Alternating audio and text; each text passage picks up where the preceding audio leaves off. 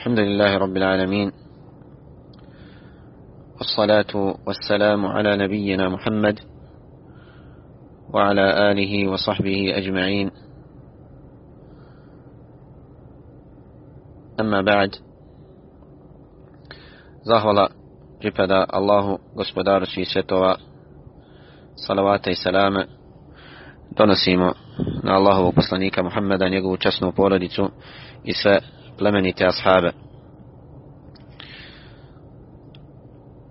Allaha subhanahu wa ta'ala molim da ukabuli post i od nas i od vas i da nam olakša da provedemo preostale dane Ramazana onako kako je Allah subhanahu wa ta'ala zadovoljan s nama. U par prilika dotakao sam se poznatog haditha ko nahrani postača da će imati istu nagradu kao i onaj koji je postio i pojasnio da taj hadith ima mahanu ili slabost u lancu prenosilaca, pa su neka braća, da je Allah subhanahu wa ta'ala nagradi, da im oprosti, začudili se toj informaciji, imajući u vidu da imaju priliku čuti ili slušati taj hadith ili pročitati kod mnogih učenih ljudi, kod onih koji su poznati po šerijatskom znanju i slično tome. Pa sam ukratko odlučio da pojasnim samo o čemu se radi. Dakle, proširen je među ljudima hadith da onaj ko nahrani postača ima istu nagradu kao i postač. Onaj ko nahrani postača ima nagradu kao da je postio. I taj hadith prenosi se od nekoliko ashaba Allahu poslanika sallallahu alaihi wasallam. Najvjerodostojniji hadith, najjači hadith o tome je hadith Zejda ibn Khalida al-Juhanija radijallahu anhu, kojeg je zabilježio imam Tirmidhi u Sunanu, imam Ahmedu u Musnadu i drugi. Da je rekao Allahu poslanik sallallahu alaihi wasallam: "Man fattara sa'iman falahu mithlu ajrihi." Kaže, onaj ko nahrani postača imaće istu nagradu kao i onaj ko je postio. Kao što sam spomenuo, znači prenosi se ovaj hadith od drugih ashaba, međutim sve te predaje su slabije od ovog haditha kojeg smo citirali. Ovaj hadith kojeg smo čuli od Zejda ibn Khalida al-Juhanija, imam Tirmidhi koji ga je zabilježio ocenio je vjerodostojnim.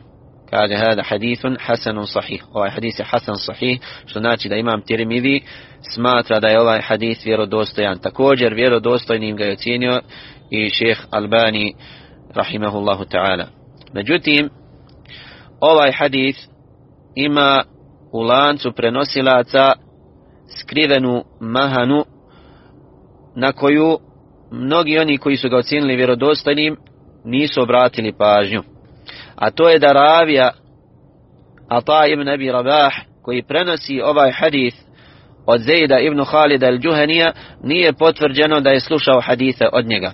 Kao što je spomenuo imam skrivenih mahana u hadithu, imam Ali ibn al-Madini, učitelj imama Buhari rahimahullah. Znači šejh i učitelj imama Buhari, poznati imam haditha i stručnjak iz hadijske nauke, imam Ali ibn al-Madini, rekao je da ovaj ravija Ata ibn Abi Rabah nije slušao haditha od Zejda ibn Khalida al-Juhanija, što znači da je ovaj lanac prenosilaca prekinut. Što znači da je ovaj lanac prenosilaca prekinut i nije vjerodostojan. Dakle, ovaj hadith ko nahrani postača imaće istu nagradu kao i postač, taj hadith nije vjerodostojan. I ovo nisam sa ovim došao od sebe i svoje kese.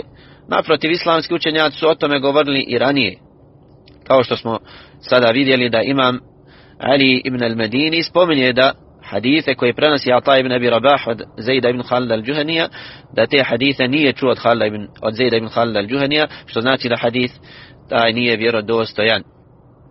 I ovo su od savremenih učenjaka, od današnjih učenjaka spomenuli poznati muhaddith u Misru, u Egiptu, šejh Mustafa al-Adawi, i poznati muhaddith alim Sulejman al-Ulwan, šejh Abdulaziz al-Tarifi, šejh Abdullah al-Fawzan, šejh Umar al-Muqbil i drugi učenjaci Dakle, svi oni su jednoglasni da ovaj hadis nije vjerodostojan. A oni koji su ga ocijenili vjerodostojnim, to je njihov ičtihad. Znači, to je njihov ičtihad, da je Allah subhanahu wa ta'ala nagradi na trudu kojeg su uložili, što ne znači da je ono što smo spomenuli apsolutna istina i da ne postoji mogućnost da smo pogrešili. Međutim, ono do čega smo došli, Allah subhanahu wa ta'ala najbolje zna iz izučavanjem i istraživanjem, jeste da ovaj hadis nije vjerodostojan od Allahovog poslanika sallallahu alejhi ve sellem.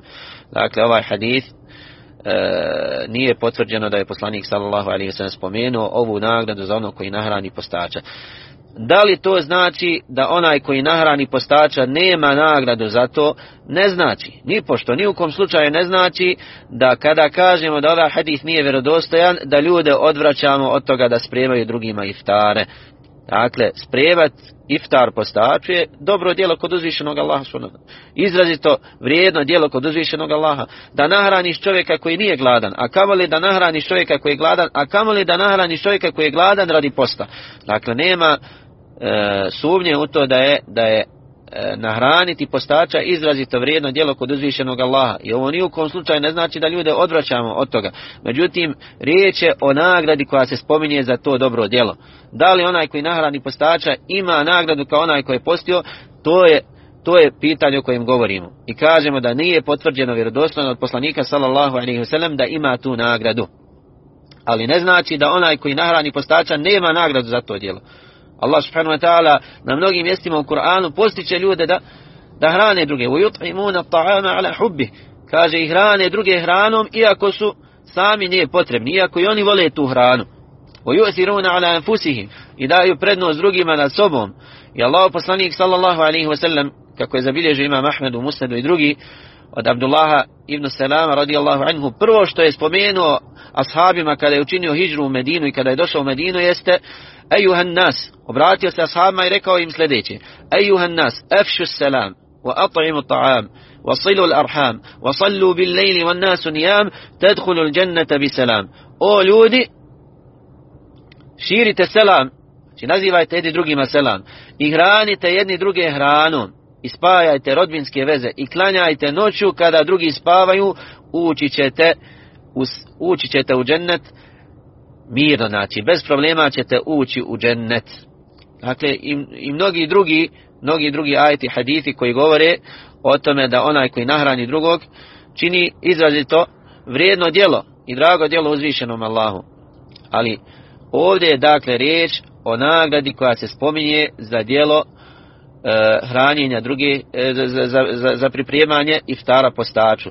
Dakle, Allah subhanahu wa ta'ala najbolje zna da taj hadis nije vjerodostojan i to je ono do čega smo izučavanjem došli, a onaj koji vidi drugačije, ne kudimo ga, ne kritikujemo ga, ne smatramo ga manje vrijednim, niti smatramo sebe boljim i učenijim od njih. Naprotiv, znači ovo je skroman trud kada je u pitanju taj hadis, znači i vraćanje na islamske učenjake, istraživanje i postavljanje pitanja